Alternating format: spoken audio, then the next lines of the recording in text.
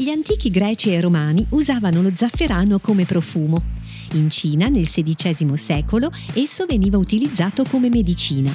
Oggi lo zafferano fa parte di alcuni dei più famosi piatti europei e medio orientali, come il risotto alla milanese, la bouillabaisse francese, la paella spagnola e il tagine marocchino. Si tratta tuttavia di una spezia molto costosa. Il motivo è legato alla modalità con cui viene ottenuto. I fiori da cui è estratto devono essere raccolti a mano e da ognuno si ottiene una quantità minuscola di zafferano. Si pensa che lo zafferano sia nativo del Mediterraneo, dell'Asia minore e dell'Iran. Oggi anche in Spagna, Francia e Italia lo coltivano in abbondanza. Il fiore da cui deriva lo zafferano, il Crocus sativus, detto croco, è un bel fiore di colore viola. La polvere gialla che usiamo in cucina è estratta dallo stigma di questi fiori, la parte che si trova alla fine del pistillo rosso. In ogni croco ci sono 3 stigmi.